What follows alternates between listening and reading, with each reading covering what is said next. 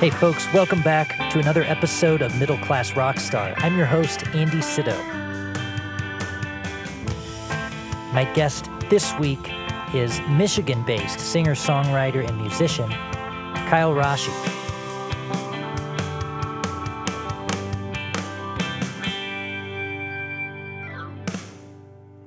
Before we jump into the show, there is cause to celebrate. My goal ever since starting this podcast was to get to 100 episodes. Well, I guess I wanted to get to 10 episodes, but I had 100 in the back of my mind, and I thought as long as I get to 100 episodes, whatever happens after that is fine. Maybe I'll keep doing it, maybe I won't, but I got to get to 100 episodes. Well, this is it. I can hardly believe it. It snuck up on me. I didn't make any crazy plans or, I don't have a background audio of people screaming congratulations or anything like that. I realized, this week's going to be episode 100. And it's cool. So there's been 100 of these things. And I'm going to keep going. There'll be a little break. I am getting married next month and going on a honeymoon and all that. So there'll be a little pause as there is every so many episodes. But I'm going to keep going with it. I love it. I didn't put another goal in mind. Now that I've gotten to 100, is the next logical one 150, 200, 250? I don't know. The only goal I have at the moment, and I'm sure that'll change, and I'll let you know, but the only goal I have at the moment is to keep doing it because it's fun. When I started this podcast, I had no idea the relationships I would create. And like I mentioned to Kyle, I don't remember if it was during the interview or after, one of the coolest things about hosting a podcast has been getting to have lunch with people that you would normally not have lunch with. And we're not actually having lunch, we're just talking. But, Kyle and I, for instance, live across the country. We would be great friends if we lived on the same block. I have no doubt about it. We are great friends, but we'd be over at each other's houses all the time if we lived on the same block, and we don't. So we don't go out for lunch, is my point. But we wouldn't have had this conversation otherwise. We wouldn't have gotten together like this. And there's been so many of those. I've also met so many great new people. I'm very thankful for everybody who's listened, for Patrick Badgley at PQ Mastering, who has mastered every single one of these. I feel thankful. So thank you for listening and continuing to support. I sure do appreciate it. And here's to 100 more episodes. All right, jumping into the show for reals. Quick thanks to our sponsors. First off, of course, Patrick at PQ Mastering. He puts the finishing touches on this podcast. For any of your audio or restoration needs, visit pqmastering.com.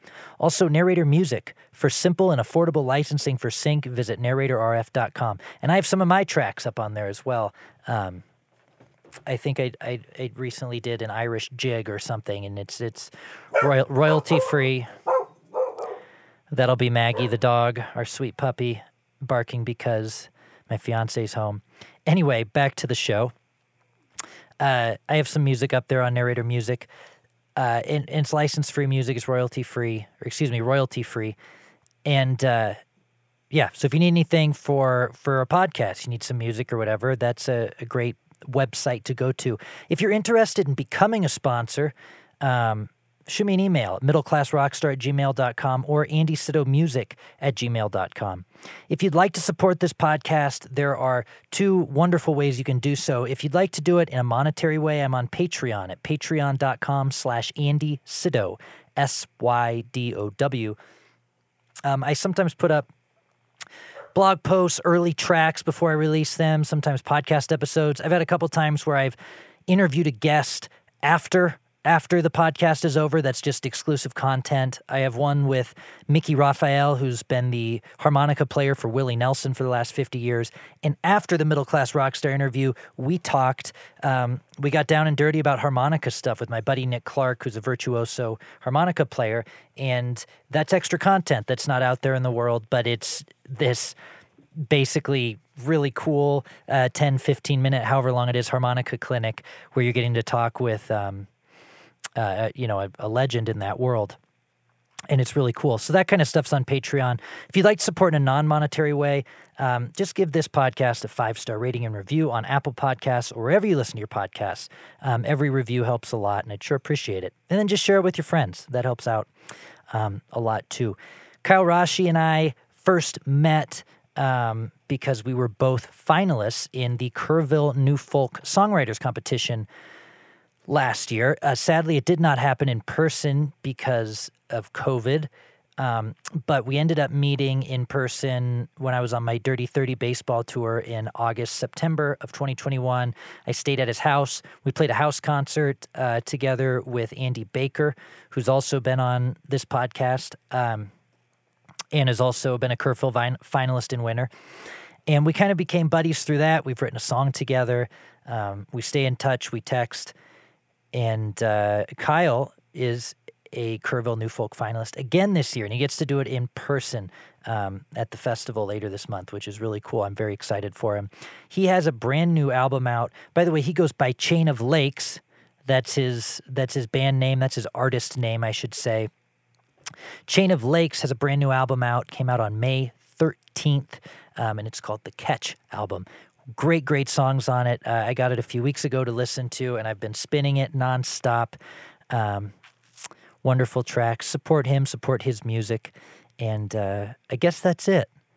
Sorry for the ramble. I had to do a little celebration talk for 100 episodes, but let's go ahead and jump into it. My conversation with Kyle Rashi of Chain of Lakes.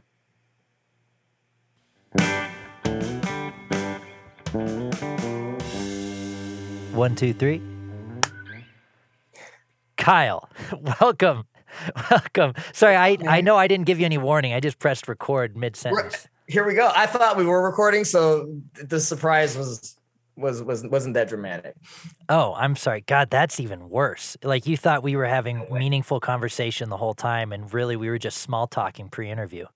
No, not at all, man. I'm bringing all of it to this. We're getting real conversation the whole time, Andy. I love it. Well, I was just gonna say that I appreciate your sign. Rashi rhymes with Kashi, Kyle Rashi. You've got that for, people are likely listening to this and not watching this. The sign in the background saves people from embarrassment. People who don't know how to pronounce your last name. Second off, people that should know how to pronounce it and don't yet. Or forgot or something. You're helping everybody out. And I need one of those signs. You do. You need to get a Cito sign. It's honestly been a big game changer for me. I've been being called Rash on the radio for my entire career.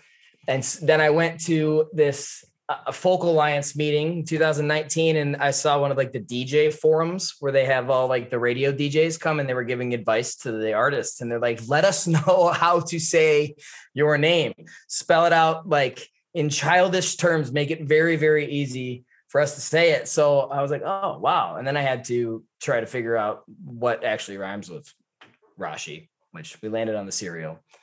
But yeah, is that what I was going to ask what a Kashi was. It's that hippie cereal. It's not very delicious. I get a lot of comments on people's opinions of Kashi cereal now.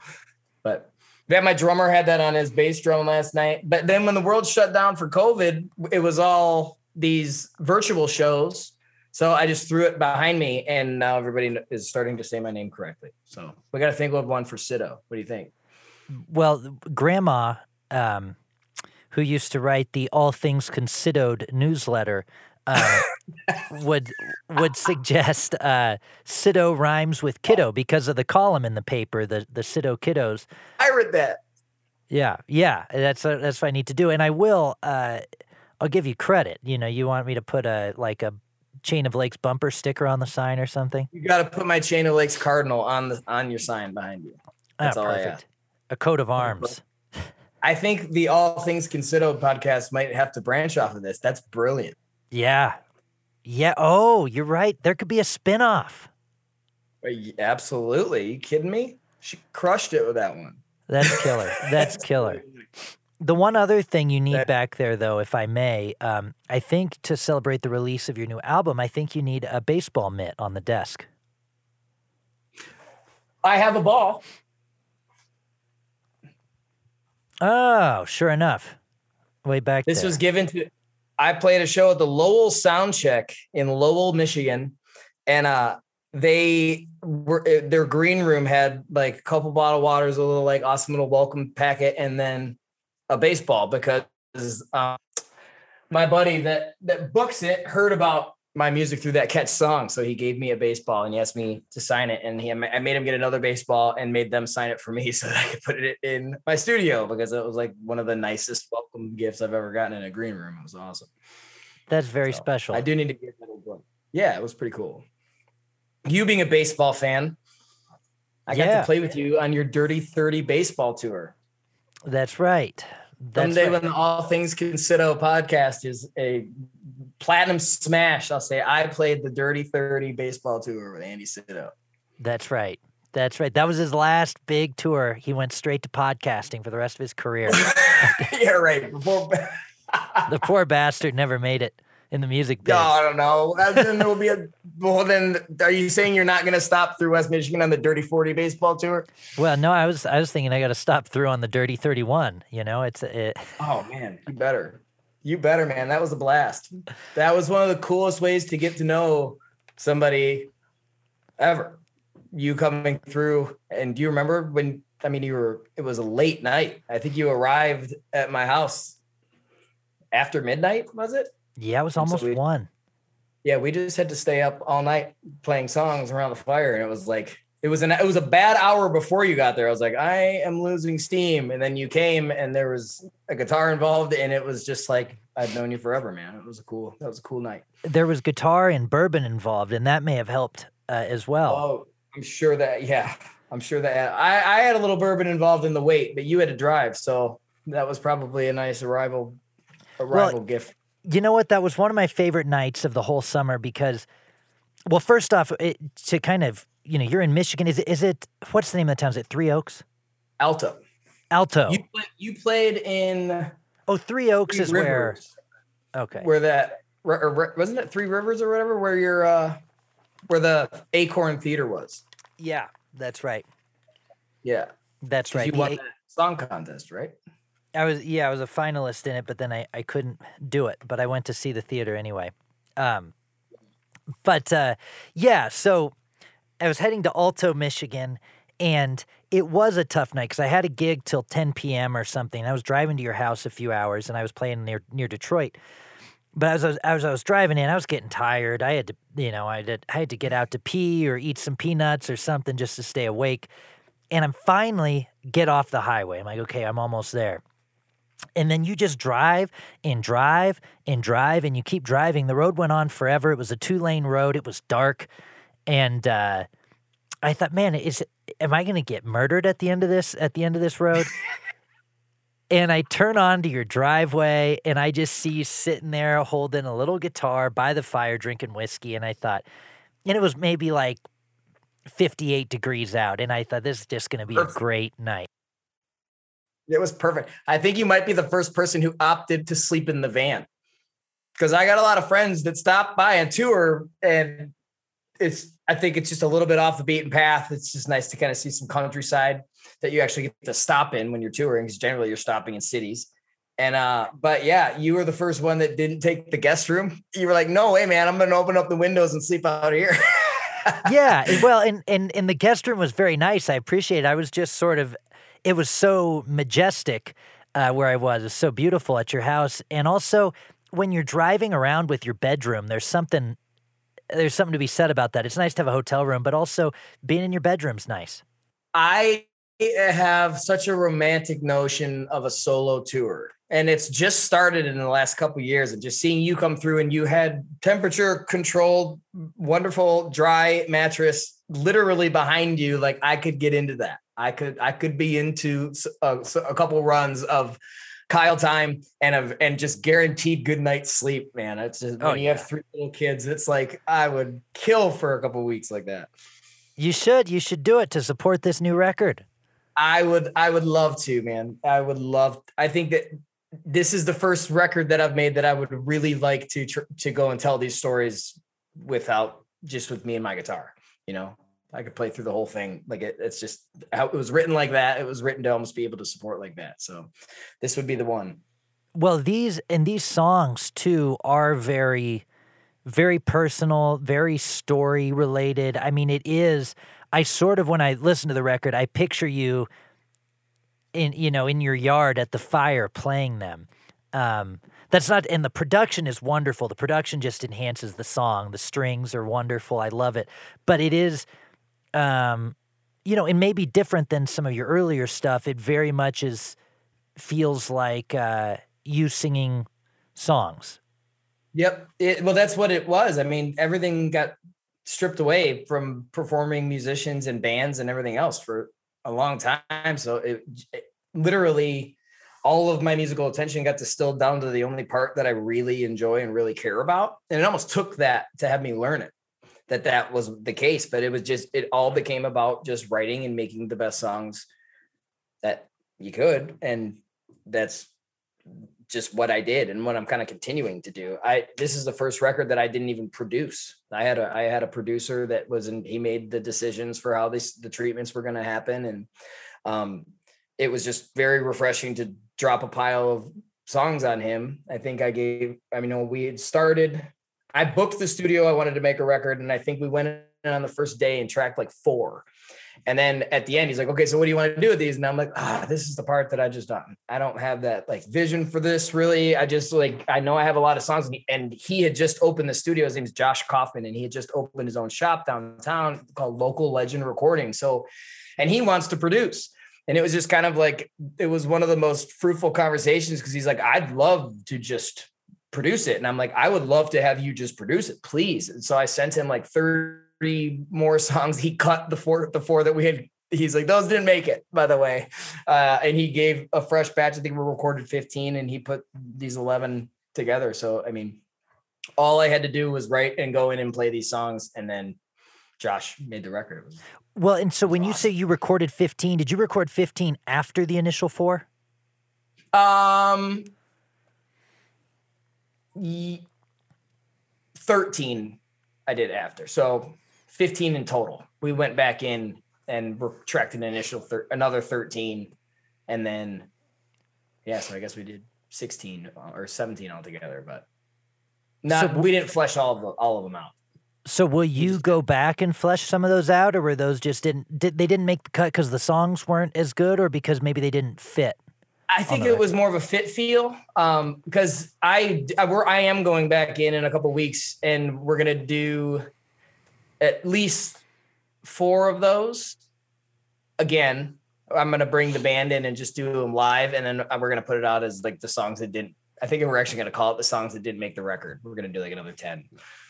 And badass. Just do them in like a day. Just, the band's good. They know the songs. Like we can go in and do it and just get them out there. Were the strings in the band, or was that overdubbed later? No, that was Sav Weist she's in a band called the Accidentals. They're like Michigan's darlings right now. Sav was a finalist with us in Kerrville. Yes. 2021. That's how I met her. Yeah. And we wrote a little bit together, and then she threw out, let me know if you guys want any strings, because she was setting up her studio down in Nashville with Katie, her bandmate. So I was like, okay, yeah. Both studied up in northern Michigan at a place called Interlochen. Mm-hmm. Interlochen Arts Academy. Have you heard of it? No. It's a pretty prestigious music school up there, and they're both classically trained. I think she's a classically trained violist and a violinist, and Katie's a really good cellist. So, yeah. So they arranged it and tracked it. I sent them the tracks and said, "You hear anything?" And she's like, "I think so." She sent them back, and it was like perfect. I love it. Wow. Oh, that's cool. Yeah. That's really cool. It's very much this recording is very much a collaborative venture for me, more so than it's ever been. It's always been me making the decisions, and this one, I let the people that played the studio play the studio, and the people that played the orchestrations play the orchestrations. Well, so isn't that funny that you collaborated more than ever, you let go more than ever, yet it sounds more like you than ever? It sounds more like you doing your thing more than ever. That's really nice to hear. And I I think I would agree with you if you're allowed to agree with that. It sounds more like me than ever. I'm more proud of this batch of songs than ever. And, maybe that's because I'm still impressed with the work that my friends and collaborators did. And it's fun to hear that on your own thing too, but yeah, I'm very, very proud of it. Yeah. Well, it sounds great. A couple of my favorites, I think I already mentioned to you when we were texting a couple weeks ago, but Father's House, which is the leadoff track. Catch, of course, I'm biased, the baseball fan. And you played it. It was one of your Kerrville finalist songs last year. Is batting in the 3-hole of the album. And then Brave Marie, I really liked as well. Of course, they're all great songs, but to jump into a couple of them, Father's House, what encouraged the spelling of it? Just that was how I put it into my phone when I was making the lyrics, and I never changed it. Fathershhaus, one word. It sounds like a German beer. I don't know. I think where did I first hear somebody change the spelling like that? I don't know. I think it's just like some hipster ironic thing. And so, I just put it in there as that, and we just never changed it. Well, it makes it less religious looking too, right? Oh, that's a good point. Oh yeah, I never thought that somebody could construe that as a religious song, but you're totally right. Well, I think just upon the title, I think once you listen to the track, you're like, oh, this guy's a heathen. No, I'm kidding. No. But that's the second track. That's the second track that you get into that. Yeah. The Wedding Singer. So talk about Father's House a little bit, because it's a very personal story, right? I mean, it's a true story for you. Well, my band is called Chain of Lakes. After there actually is a chain of lakes in northern Michigan where my godmother has had a property forever, and then my parents bought a property up there when my sister and I were really young. So I grew up weekends up there on the chain of lakes and my dad was obsessed with log cabins. So he started building this cabin. And so that was like our family getaway, is this cabin everything is very true about that first verse. It's like, at the end of a road where there's this cabin with a wood stove. And it was my dad's just vision. Like he's always talked about it when he was doodling and drawing. It was of log cabins. And so it was kind of there is a cabin up north on the chain of lakes. That's my old man's. Wow. And so, well, you can tell, I mean, I've seen you sing it live and heard it on the album. It just feels very, very personal, talking about the guitar, just the whole thing. Yeah. I think it makes everybody feel a sentimental childhood moment, that's what you want with the song, right? Just you want the listener to put themselves in your shoes, whether it's the exact same situation or they think about something similar that they went through. Yeah, that's nice to hear, man. Thank you. I love that song. That song, it's funny that you say that it's kind of a childhood moment. I think my father and I's relationship has progressed a lot as I've gotten into adulthood. And that song is kind of a statement, and that it still is my father's house. It's my father's guitar, and he's always been very, very, very supportive of my music. And he's a very, very driven guy. But I think me applying that same kind of drive and obsession that he would apply to like business and sports and stuff, it was almost a little threatening that I was applying it to art. And that's kind of what the third verse is about, seeing this like obsessed, delusional, just compulsion being applied to an artistic. And it's like, it's the same qualities that he has, but it's applied very differently.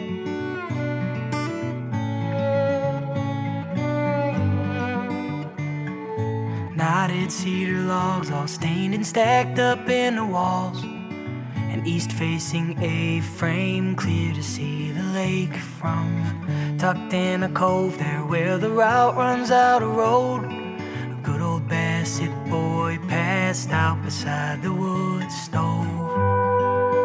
Some see a cabin, a tack on a map, some price tag attached, some miss the world further ground. I see my father's house.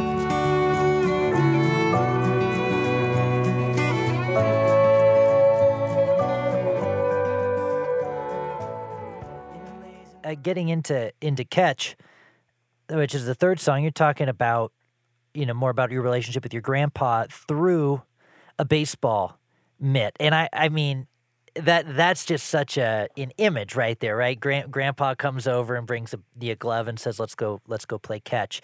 One thing I noticed, and I don't know if this is something, I always find this interesting, talking to songwriters, is this something you actively think about or not?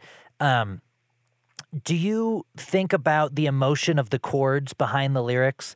Like, if you're singing something sad, are you trying to put a minor chord in there or a somber feeling progression together? I mean, do you think about that at all, or do you have a riff and start putting words over it? More the latter. Yeah. I don't have the theoretical sense, I think, or knowledge that you do of being able to, like, I can say the name of a chord to you and you can tell me, oh, that sort of chord sounds like this. Like, I can't put that together so much. So I would say sometimes I'll have lyrics first, but I'm not sure it's more emotional than it is clinical as far as how I'm putting chords together. Mostly just feel, I guess. Well, with Catch, it came at the same time. Like that was one of those songs that you just played. Yeah. Well, I loved when the song gets tense for a quick moment. I mean, it's sentimental, but also very loose and happy, and it gets tense just for a moment when the script turns. Your grandpa's playing catch with you, and now it's your turn to pass the mitt down. It's your turn to play catch with your daughter, which is so special. And it must be very special for you to get to kind of be in your grandpa's shoes and pass it down. But then you find out she's a lefty, and the music gets tense for a moment because that's just ruins everything. You know?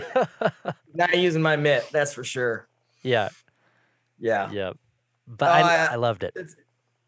Thank you very, very much. That song changed a lot for me as a writer. You know, I think just finding the response to something that personal was big. You know, it was a vulnerable moment to kind of go there musically and have that be the story being so personal and I mean it's me and my, you know, as opposed to he and they. It was a big turn. That he came felt like more than just a game. We'd spend all those hours outside just shagging flies and reacquainting. And I'd say, Grandpa, I'm so grateful we found all this time to talk. But come on, man, could you throw the ball? And he'd laugh his ass off. I grew out of that glove, but I kept it safe and sound. And now my own kid's growing up, so I found it and I pulled it out. Turns out she's a lefty, and I hear Grandpa laughing now as we break in her brand new knit. Same way my grandpa did. Pound on the pocket with your fist. Tap a mallet on the webbing, rubbing a little lanolin. Tie it up tight under your mattress, but it's no use breaking in unless we're out For crying out loud, playing catch with it. Let's get out now. For crying out loud, let's play some catch, kid. How did the release show go? It was just today is May 14th. This episode will come out in a few days, but today's May 14th. Your release show was yesterday, just last night. How did it go? How did all the songs translate live? It went great. I put together a phenomenal band of friends, new and old, but just incredible musicians that really showed up to just serve the songs. I've been very much enjoying playing solo for the last 3 years or so. But just for the looseness and the ability to go where the song was taking me, and but I very much felt that same way with the guys playing with me. I had a pedal steel, upright bass, drums, and violin, and they all just backed these songs up with such love and care. It was definitely it brought those songs. It didn't inhibit me at all, which I think playing with a band, I almost associate that, it has to be very structured and rehearsed and going here and there. And it just everything flowed really well. And I couldn't have been happier with it. Awesome. All right. And is there more shows with the band? Is there other stuff happening to support the release? No, not for a little while. I'm headed to Kerrville at the end of the month, solo, obviously, and then I just have some festivals in the summer. It kind of slows down as far as the listening room shows around Michigan. Once it gets hot, everything kind of moves outside. So I'm playing a festival called Bliss Fest up in Harbor Springs, Michigan, right at the very top of our mitten. And then I'm going to Harrisville Harbor in August, and then playing a Wheatland Music Festival, which is an outstanding folk festival right in the middle of Michigan in Remus. So that's pretty much all I've got in the books right now. What days are you going to be at Kerrville? The 28th is the finalist show. So I'll be there. I arrive on the 27th, and I'm leaving that Monday, which would be the 30th. I'm coming in on the 31st. Are you serious? Are you going to be there the next weekend? I'm coming in Tuesday. I'm leaving Friday morning. No. I've got gigs. I just wanted to come in for a couple days and see it because you're a finalist this year too. Congratulations! So you get to go do it in person. We were finalists together last year, and the competition was not in person. The new folk song competition. So I've never been down to Kerrville, and they said, well, you got your free pass. Yeah. This year, and I thought, well, I had to go down for a couple days and just check it out. How far of a drive is that for you? I'm flying. Okay. It's like 15, 16 hours, something like that, maybe further. Are you camping? Yep. With I'm going to pronounce their last name wrong. Deb and Rouse. Yeah, Rouse. Yep. Deb and Lindsay, but well, I'll give you my spot. I'll have if I get a good tent spot, I'll be leaving that Monday, so I'll tell them to save it. I'll leave the tent set up for you. Are you borrowing a tent or are you bringing one? I'm borrowing a tent. Yeah, I'll leave my rig set up for you. Oh my gosh, I would love that. Thank you. And leave some stuff too. Maybe put some treasure underneath the tent with a little map or something. I don't know. Everything. Yeah, I'll leave. Yes, you bet. I'll have a stocked cooler for you. Yes. Well, okay. So this is way cool though. How many people? I mean, I'm sure you could find out the answer to this, but I'm sure it's a very small number of people that have been a finalist more than once for one, but have been a finalist in the new folk song competition 2 years in a row. Yeah, I don't know. That would be interesting. An accomplishment. It's a elite group of people to be mentioned with. That's for sure. It's humbling, for sure. Yeah, I cannot wait to get down there and actually experience it. That was hard part of last year. That's why I did it again. I was like, I got to at least try when I can get down there and play the show, Yep. Did you know when you submitted the songs, you say, hey, I got the songs this year, I'm going to be a finalist again? No, nope. I don't think I have a catch again. And Brave Marie was the other one, which was kind of a niche song too, being it just kind of a story of somebody's whole life. I thought that those were more unique songs than I had this year, but these ones are definitely, they pull the heartstrings, and I think Kerrville rewards that. Right. There's a song that I wrote for my dog when he passed away. And a song that I put out on this album called Honest, which was, that I wrote for one of my daughters. So I knew I had emotionally heavy songs, and Kerrville likes those, but I wasn't sure that I had those kind of standout songs that I submitted last year. Yeah. Well, they were great songs last year, and I'm bummed I'm not going to get to see you in the finals, but obviously they were great songs. Again this year, and Honest is on this new album. Well, that's cool. And how do you feel about songwriter competitions in general? I mean, I've heard different things from people like, you can't measure a song that way. And I've also had people say, hey, it means you got great songs. And if you can if you can become finalist multiple times in multiple things, you're doing something right.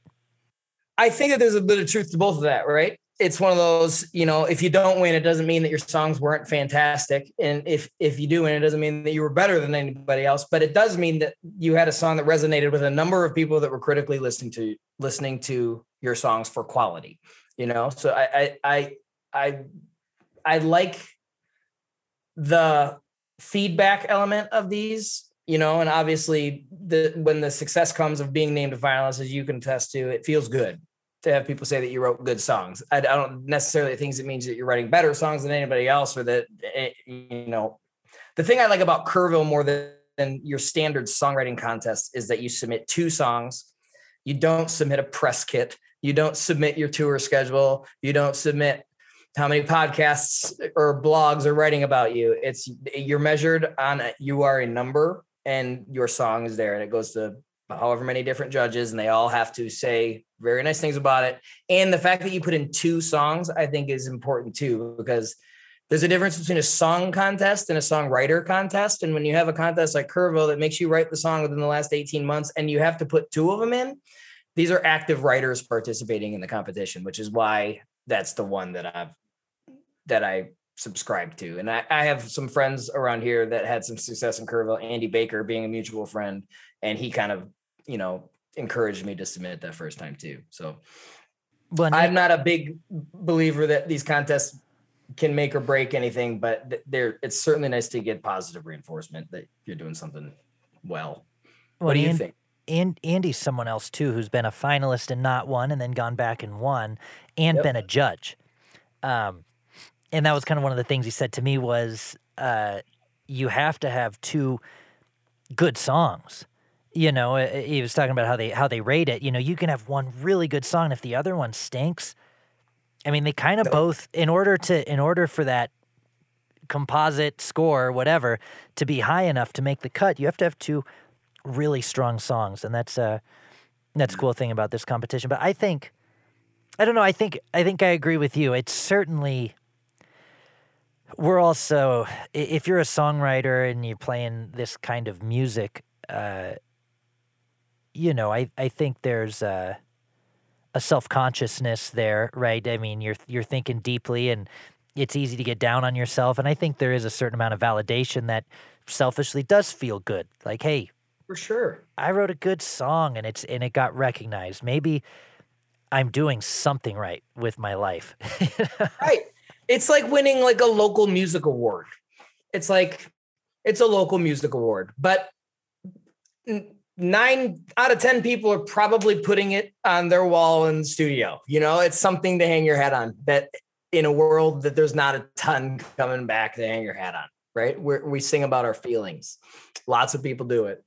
It's like you said, it's already a very vulnerable art form. It's nice to get a pat on the back for sure. And for someone like me that I can't tour and hit the road like I would love to, I have home responsibilities that are kind of keeping me in place for the time being by choice.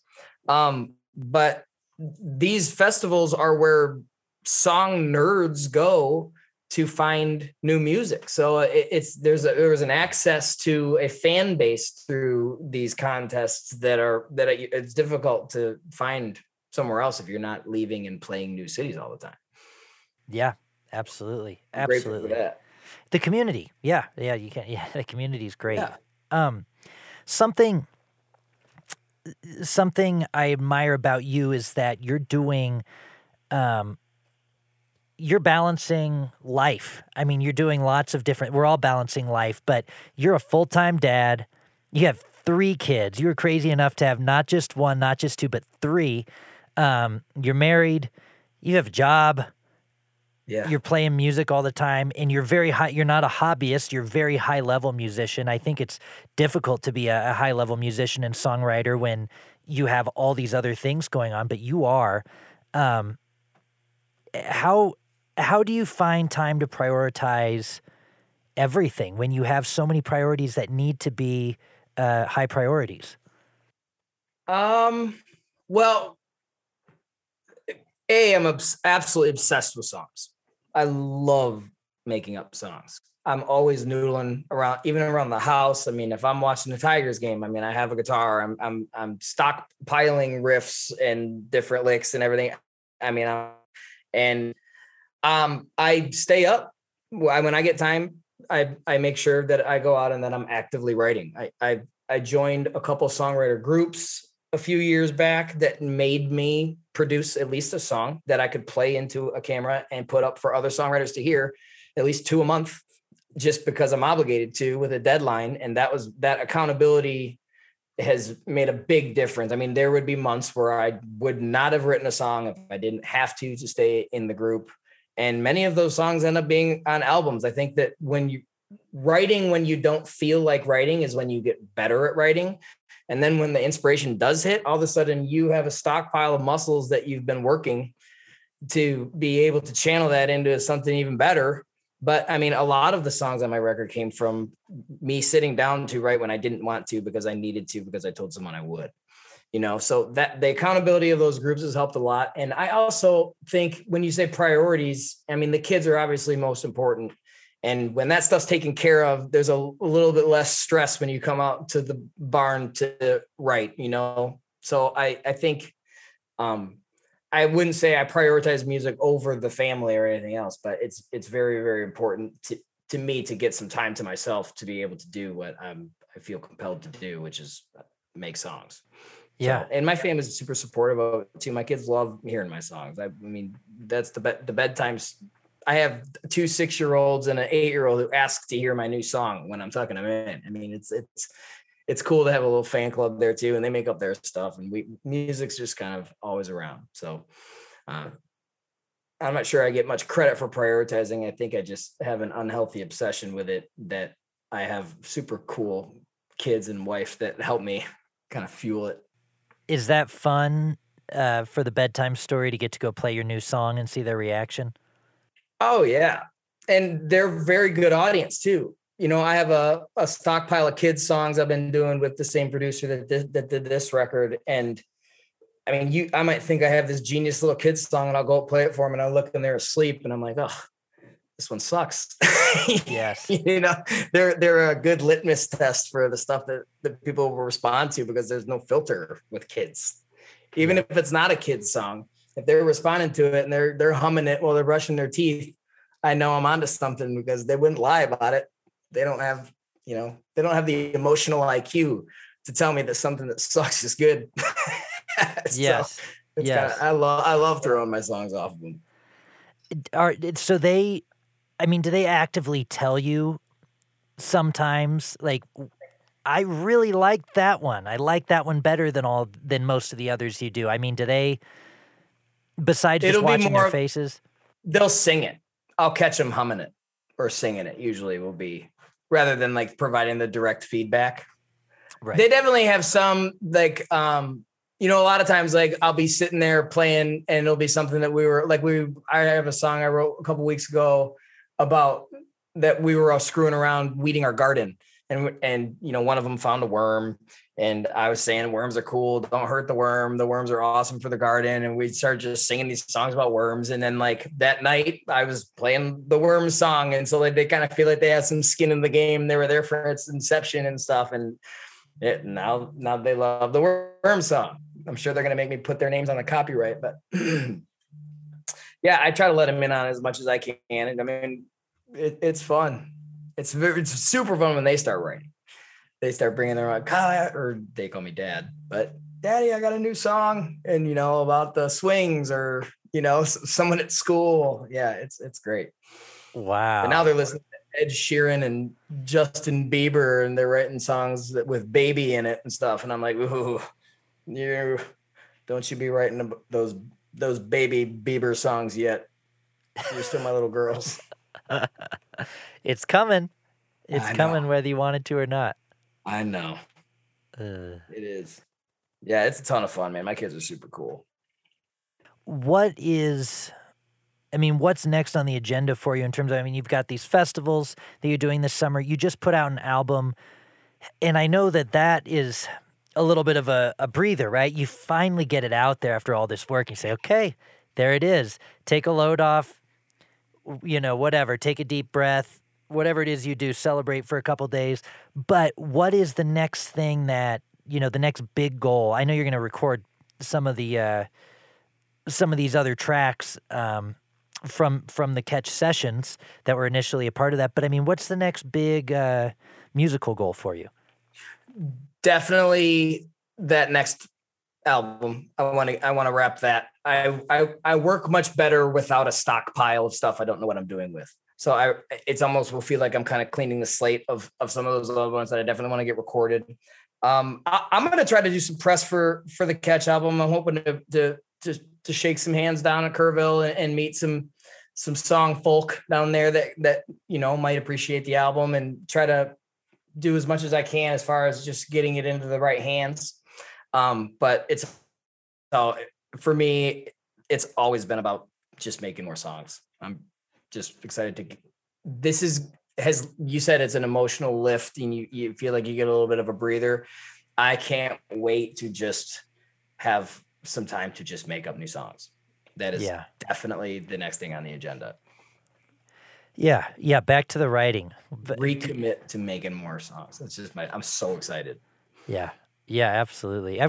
And I want to say too that the song that you and I we wrote together, we co-wrote, which is something that you brought to the table, and I jumped in on it. So I think it's maybe more of a.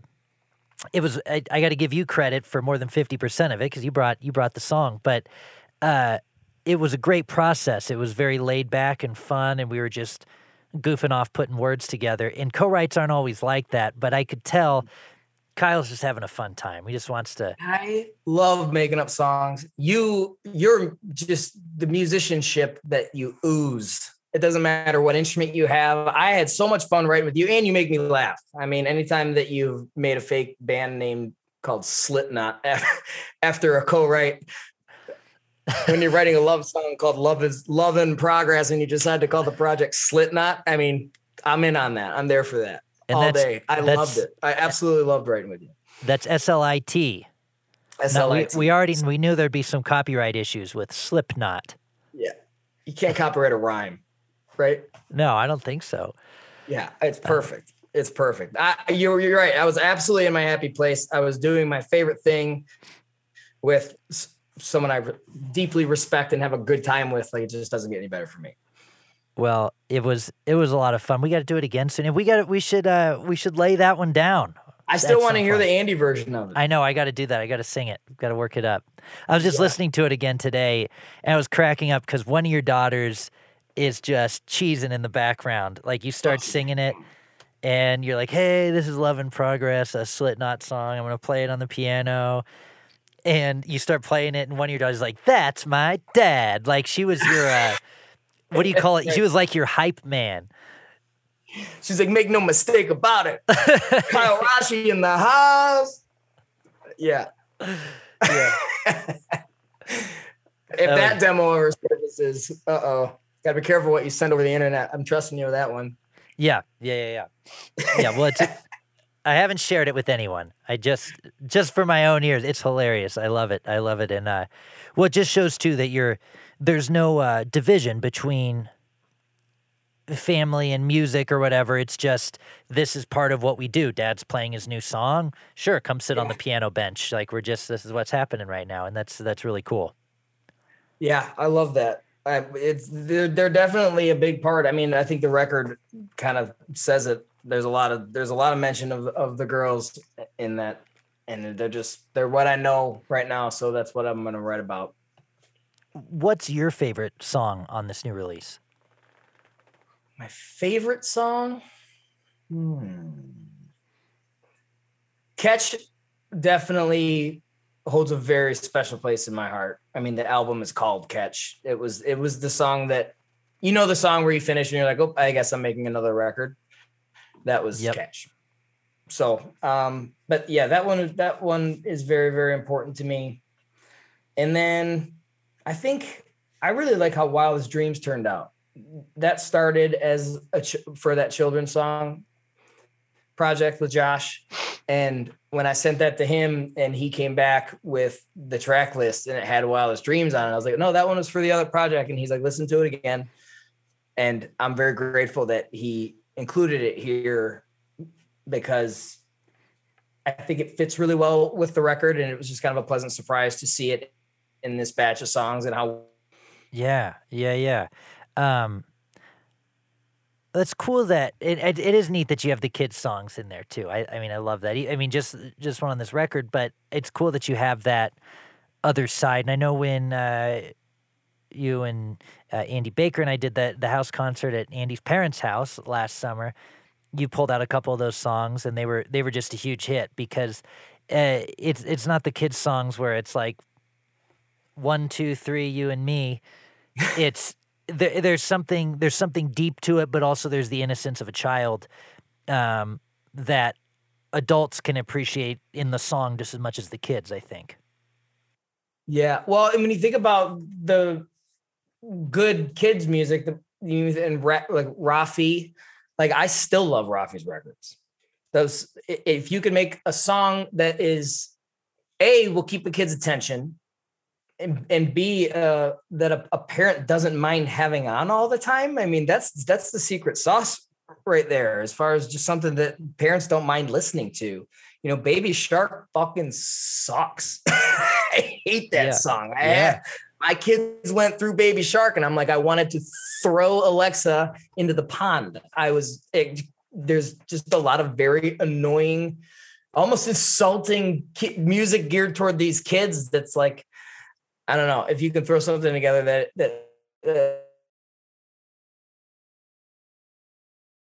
that's kind of what we're going to do.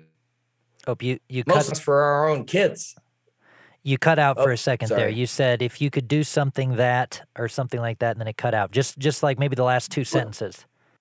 Trying to make songs that keep kids' attention, that is a good, wholesome message, something that they can chew on, that is tolerable for parents to listen to. It was our goal. I mean, we have to play these songs too. So we're trying to make music that we like, that is fit for that genre, which is, a much smaller attention span, right? And it has to be a little bit more bright and colorful. But it's been an awesome project. I mean, we went into it thinking like, this will be simple. We get to write simple kids songs. It's like, it's harder to write a super simple song and have it be quality. Like I feel it's a very delicate balance between being simple and being just easy or insulting almost, you got to find that balance. And I don't know, it's been a lot of fun. And like I said, I have the best sounding board you could possibly get. Yeah, absolutely. Well, so I was just looking at my notes, and we just went all over the place, and it was great. Did I leave anything out? Is there anything else we should jump into? I don't think so. It's just good to see you. It's good to see you, and I'm bummed that we're gonna stay in the same 2-foot radius. We're gonna sleep in the same 2-foot radius, but like a day apart, and we won't see each other at the end of the month. Yeah, It's not all the time that someone could catch your cold and you get to spend no time with them, right? Right. Yeah. Yeah. Well, we'll have to figure it out. We'll have to maybe next year we'll have to pick a Folk Alliance event that we can both skip to. We should. I'm going to Folk Alliance next week. Are you going to Farm in Chicago in the fall? Not as of now. You should. I don't know if you're going to be on tour, but it's just east of Chicago. I think it's the end of September, but it's the Folk Alliance region Midwest. You're going to SWRFA, right? I haven't been to any of them yet. The Folk Alliance International. I'm going to the main one next week. Is my first one, and I'm going to be Kansas City. Yeah. I'm going to be in the Midwest end of September, beginning of October, playing shows. So I probably will just miss Farm. Well, look it up. You might be able to belly up the tour on one or bookend it on one end or the other. But you would love cool. That. That's where I've met a lot of my songwriter friends is through the Folk Alliance stuff. It's a very, very cool event. Yeah, absolutely. I'm looking forward to it. And regardless, not an official one. I'm doing some of those gorillas. Okay, the hotel room ones. Yeah. And then you're hosting something for the podcast too, right? Are you hosting a room? Not hosting a room. I didn't even know hosting a room was a thing until a few weeks ago. But it's since my first time I got a scholarship to go, an industry scholarship for the podcast. So that's what my name tag's going to say: Middle Class Rockstar Podcast. Awesome! Congratulations. Yeah, it'll be fun. You did such a good job on this thing. I listened to Sam's and I listened to Shanna's last week. Chuck Brodsky's was one of my favorites. You're crushing it, man. Well, I appreciate it, and I love your new album. And thank you. And thank you for being episode number 100. I'm episode number 100? Yeah, ding, ding, ding, confetti. You're episode number 100. Episode, but such an honor. Yes, sir. It couldn't have been a better conversation. I was glad to have you on for it. Man, I'm so grateful that you had me. And again, you're killing it musically. The podcast, it's really cool to see your star rising. And I want everyone to know that I've heard Andy's new album that you haven't heard yet, and it's fantastic. You're too nice. Everyone needs to go listen to the new Chain. I got to say Chain of Lakes, not Kyle. I've been talking to Kyle, the person. Chain of Lakes, the Catch album came out yesterday. Well, about a week ago, May 13th. But when people are listening to this. Oh, yes, you're right. But yeah, it came out May 13th, technically yesterday, about a week ago. It'll be a week ago yesterday when you hear this. All right, that's my conversation with Kyle. Kyle, thanks for coming on. Thanks for being a part of episode 100. It's listed in the show notes, but just so you, the listener, know, we listened to clips of 2 songs off of the new Chain of Lakes record. One of them, Father's House, FATHERSHAUS, all one word. We listened to a clip of that, and then we also listened to a clip of Catch. I don't need to spell that for you.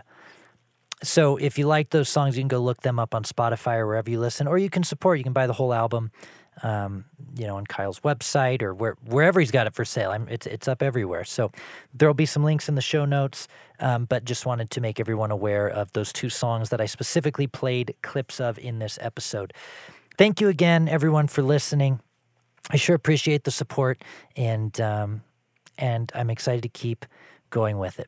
So enjoy the rest of your week, and I'll talk to you next time. Bye-bye.